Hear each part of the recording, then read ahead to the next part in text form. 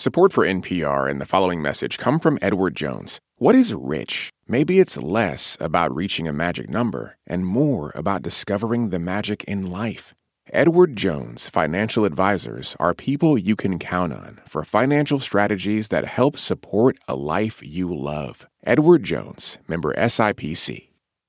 This message comes from NPR-sponsored Train. A high-performing business takes a high-performing building. Reach organizational goals while enhancing systems and reducing emissions with Train Energy Services. Explore their consultative approach at train.com/energy services. This is Planet Money from NPR. I was born in 1972. I am the 9th child of 11. A huge family. Fred Wardlaw grew up in northwest Louisiana in a tiny town called Castor. About a mile from his parents' house was a big parcel of land that belonged to his extended family. A lot of his family had houses there. It has rivers, little creeks. I grew up picking corn, picking peas, picking butter beans. It was a community, a very vibrant community. Sometimes he'd walk from house to house to visit his relatives. Sometimes he'd go out into the woods to explore with his brothers and sisters. My siblings and I could walk to a creek and walk down the creek and fish from this land. Wardlaw says it was a pretty happy childhood. We was poor, but we just didn't know we was poor. But after high school, he was ready for something new. Growing up in rural Louisiana as a young black man, and you're not open to the full world. You kind of left out of what's going on around you. So Fred joined the Army for a few years, lived in Texas, Korea, California, and he went to college. Eventually, he settled near Washington, D.C., and got a job as a systems analyst for a publishing company. His hometown of Castor, Louisiana, seemed a long way away, until the day his mother called him with some bad news. She told us that we could possibly lose the land. She meant the family's land, where Fred Wardlaw's grandparents had had their farms, where he had spent his childhood fishing and exploring the woods. That land, she said, was at risk. It could be forced to be going to a sheriff's sale. If you go into a sheriff's sale, it's like an auction. Anybody can come buy it. It didn't really make sense. There was no mortgage to pay off. There were no taxes that were owed. But his mother said none of that mattered. My family, my mother, her siblings, some more cousins on our side, majority of the cousins on our side did not want to sell the land. So who said you had to sell it then? The court. The court. Hello and welcome to Planet Money. I'm Keith Romer. And I'm Jacob Goldstein. Fred Wardlaw and his family didn't know it yet, but they had gotten caught up in a system of centuries-old laws that have long been used to take land from families, especially from black families. Today on the show, the lawyer who has spent his career trying to change those laws, and Fred Wardlaw's fight to save his family's land.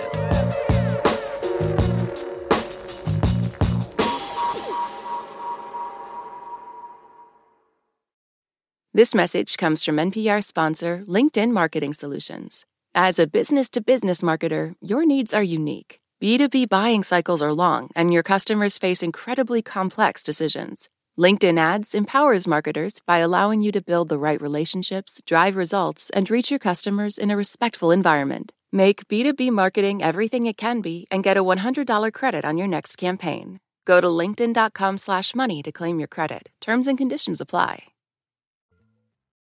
Fred Wardlaw is very interested in his family history.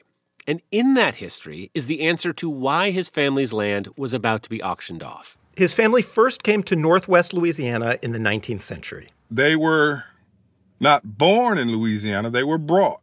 Wardlaw's great-great-great-grandfather was a man named Jacob Loud. He was born a slave in Virginia, but he was transported with the families of Scottish Methodist settlers, and that's how he ended up here. Wardlaw thinks that was probably sometime in the mid-1850s. After the Civil War came and went, Jacob Loud and his wife Member were freed, and they began to make a life for themselves as farmers. Jacob and Member had 5 children, and in 1906, Jacob Loud established a legacy for all his descendants who would come after him. Jacob Loud acquired 160 acres from a land grant by the government. It was the Homestead Act. A former slave and now a landowner. Jacob Loud did not leave a will. So when he died, his land passed to his wife and children. Then his children had children, then those children had children, and so on. So that's 1, 2, 3, 4, 5 generations? When Fred Wardlaw was growing up, the living members of those 5 generations owned the land collectively. The legal term for this kind of ownership is heirs property. Heir, like the people who get your stuff when you die. We didn't really understand the full legal definition of what heir property was. We just understood it to be that this land was for your family and it's for everybody in the family. The numbers are a little hazy, but something like half of black-owned land in the United States is held this way. It's held as heirs property.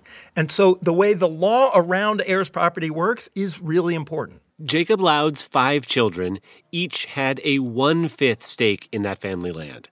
But it wasn't like one of the kids owned the northeast chunk and another one had the northwest chunk. They all owned all of the land together.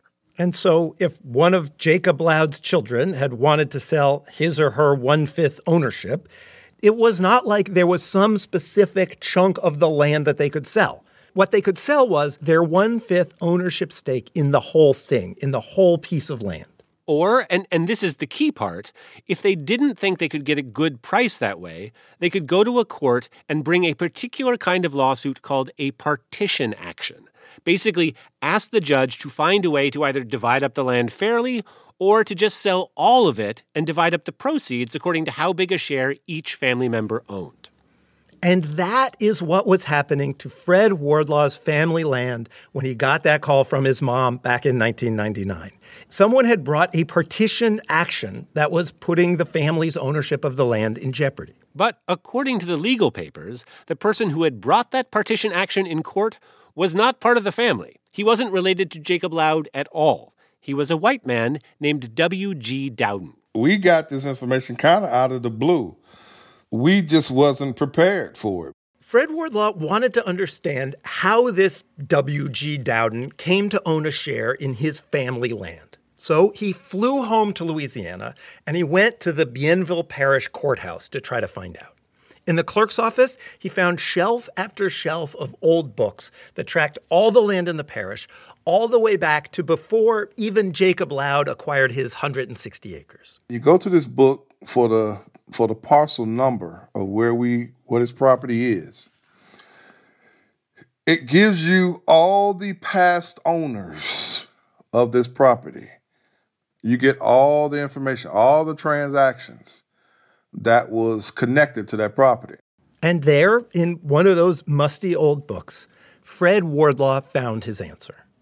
There was a deed of sale from June 30th, 1980. Wardlaw's great-uncle John had sold his 1/25th share of ownership to a pair of white men for $100. A couple months later, those men had turned around and sold that same interest to W.G. Dowden for $1,000. The book didn't record why it had happened. Fred Wardlaw would later hear an old family story about how his great-uncle John had taken out a loan to buy some trucks, using his share of the loan as collateral, and then giving up that share when he couldn't pay the loan back. But it didn't really matter why. It only mattered that his great-uncle John had sold his share. According to the book at the parish clerk, that share had changed hands one last time in 1992, this time to a timber company called Timberland Services. Fred Wardlaw's family hired a lawyer and went before a judge. They tried to propose a solution that would be fair to everyone. After all, Wardlaw's great-uncle John had only owned 4% of the land. Whatever his interest was, maybe he could just lose his part. Maybe we could just extract his part and salvage the other. This is a reasonable legal argument. The law says the court can physically divide up the land to resolve a lawsuit like this. The judge could have broken up the land into pieces that corresponded to everyone's share, including a little chunk of the land for the timber company. But if part of the land has houses on it, and part of it is swamp, and part of it is timber, and part of it is farmland, how do you find a piece of land worth exactly 4% of the total? Mostly, judges do not want to insert themselves into such a messy process. The judge in Fred Wardlaw's case said, I can't divide up the land. The courts wouldn't let us do that. They made us hold all of it together. What the judge said was sell all of the land, not 4% of it, all of it, and split the proceeds among everybody who jointly owns the land. And so after the judge made that ruling, the sheriff put a notice in the local paper, the Bienville Democrat, announcing that an auction to sell the land would take place in a month's time at the parish courthouse. I was shocked. Personally, I was just shocked.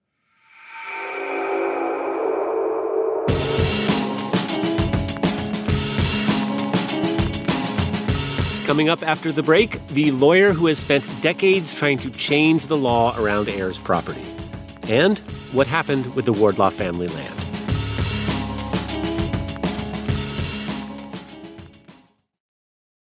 This message comes from NPR sponsor Babson College. The world needs entrepreneurial leaders, and you can become one at Babson College. Gain the skills to lead, motivate, and inspire through a specialized master's or MBA program with full-time, part-time, and online options. Turn ideas into action with a graduate program that caters to your professional needs and fits your lifestyle. Ranked number 1 in entrepreneurship by U.S. News & World Report. Apply now at babson.edu/grad programs.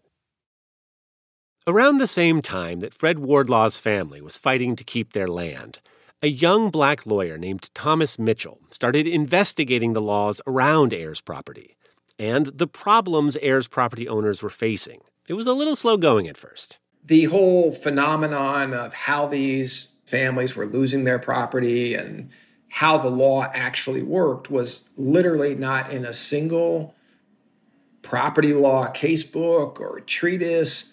And yet he found that the amount of land lost by black families in the 20th century was immense. Black land ownership in America fell by about 60% between 1910 and 2000.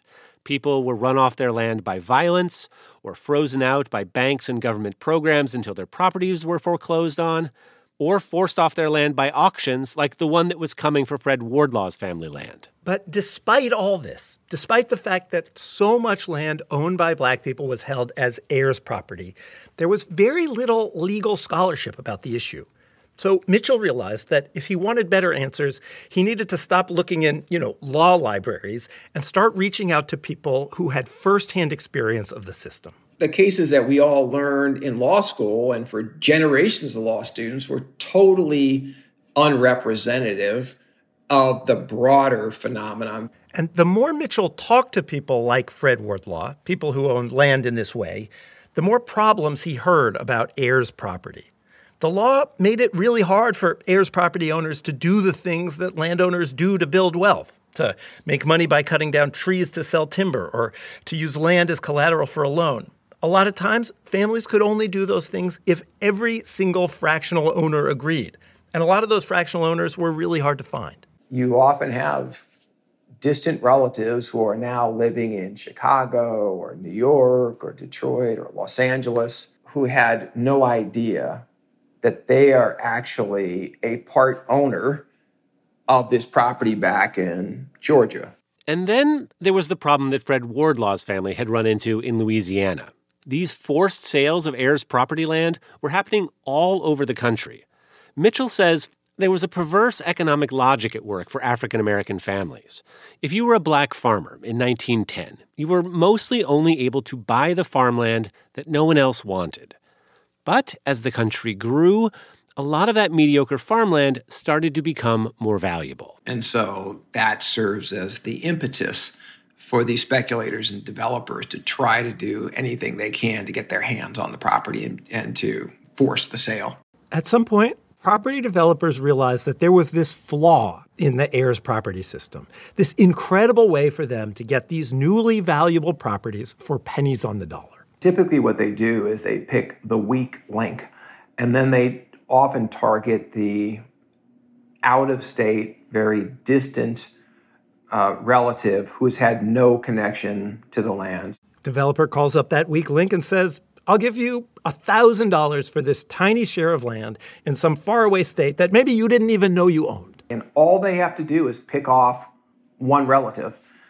And that one relative doesn't have to own a significant percentage. So if I have 1/25th share of this ownership of this land, I can go to a judge and say, I want to cash out. And the judge will say, sure, we have to sell the whole property. Yeah, you could have a 1/25th interest. You could have a 100th interest. You could have a 1/1,000,000th interest. You have the right to ask for that forced sale. If you're a developer and you get to the forced sale, you're pretty much home free. First of all, it's an auction on the courthouse steps that's only been advertised in the legal classifieds of some local paper, so no one even knows about it.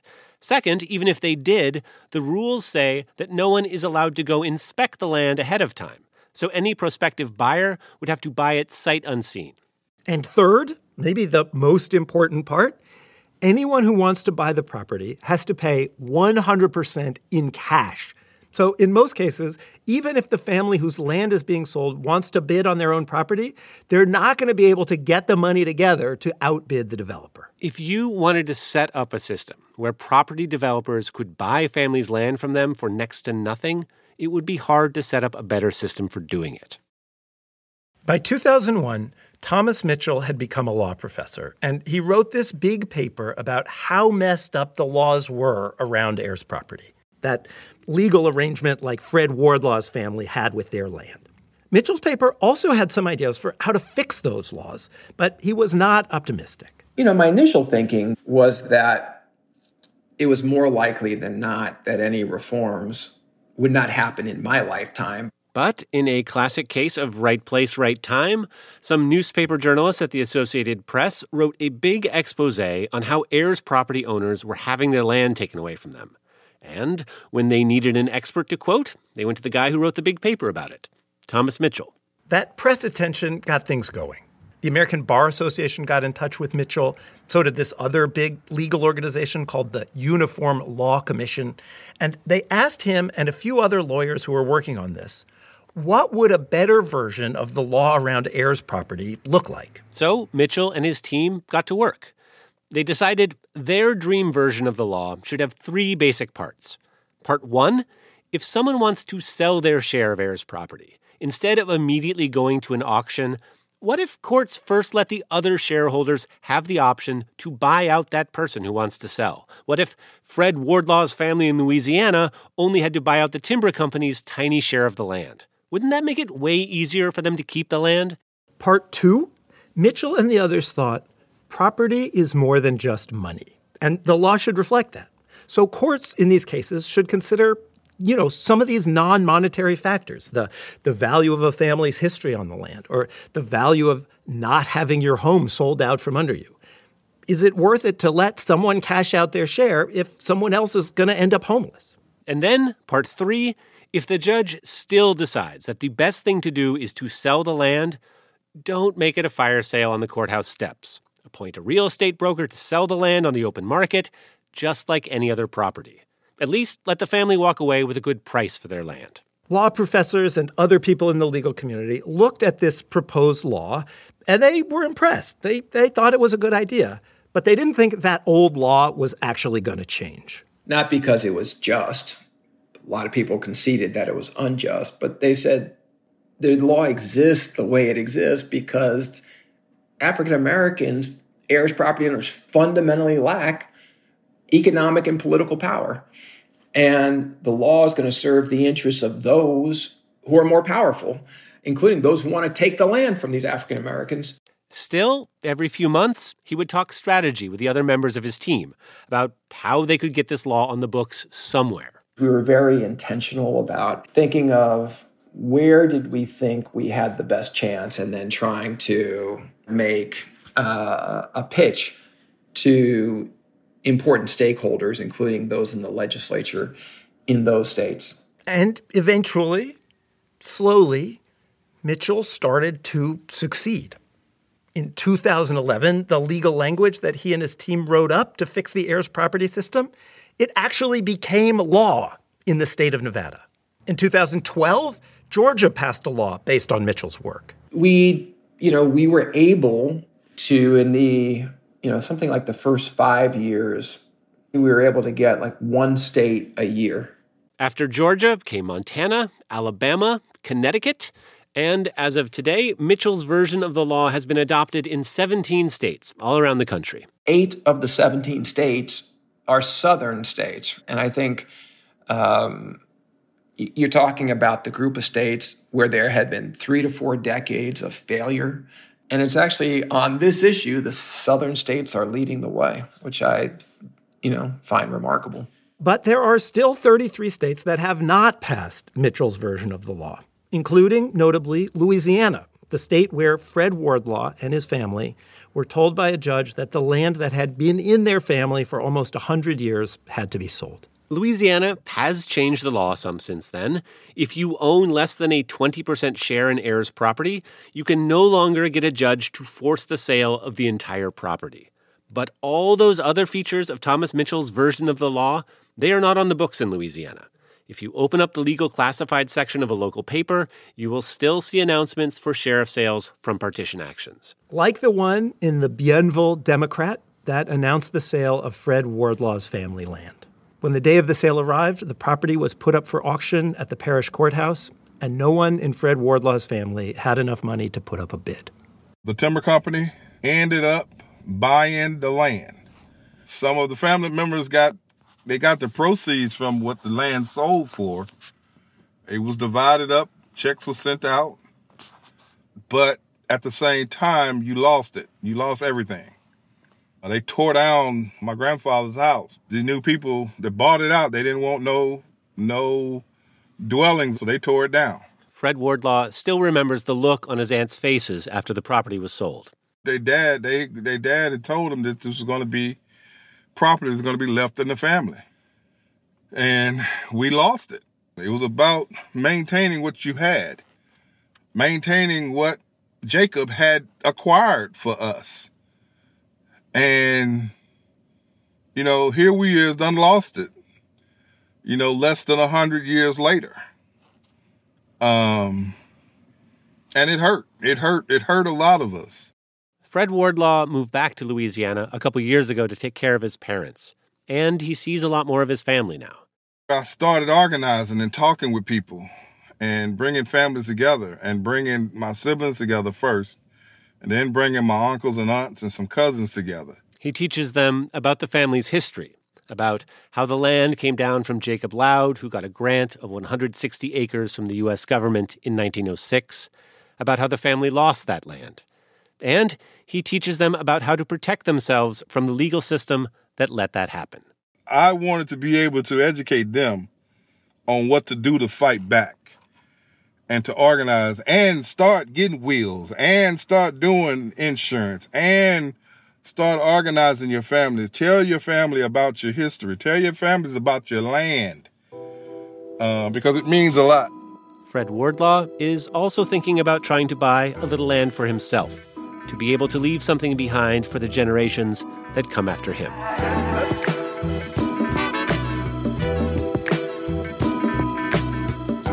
Is there some part of the legal system you think we should be covering? Let us know. You can email us at planetmoney@npr.org. We are also on Twitter, Facebook, Instagram, and TikTok. This week on TikTok, there was this great wisdom of crowds experiment where the world tried to guess the weight of one of our dogs, and collectively, you nailed it. Got within a few pounds.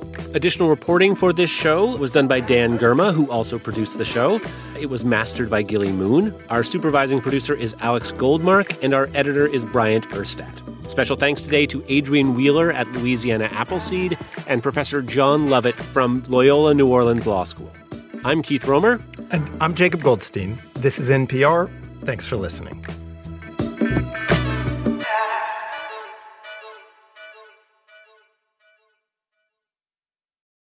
A special thanks to our funder, the Alfred P. Sloan Foundation, for helping to support this podcast. Support for NPR comes from ADP. Say you're in HR and a solar flare adds an extra hour to each day. How would this impact business? ADP designs forward-thinking solutions to help your business take on the next anything. ADP, always designing for people. Support for NPR and the following message come from IXL Online. Is your child asking questions on their homework you don't feel equipped to answer? IXL Learning uses advanced algorithms to give the right help to each kid, no matter the age or personality. One subscription gets you everything. One site for all the kids in your home, pre-K to 12th grade. Make an impact on your child's learning. Get IXL now. And NPR listeners can get an exclusive 20% off IXL membership when they sign up today at IXL.com/NPR. This is my voice. It can tell you a lot about me, and I'm not changing it for anyone. In NPR's Black Stories, Black Truths, you'll find a collection of NPR episodes centered on Black experiences. Search NPR Black Stories, Black Truths wherever you get your podcasts.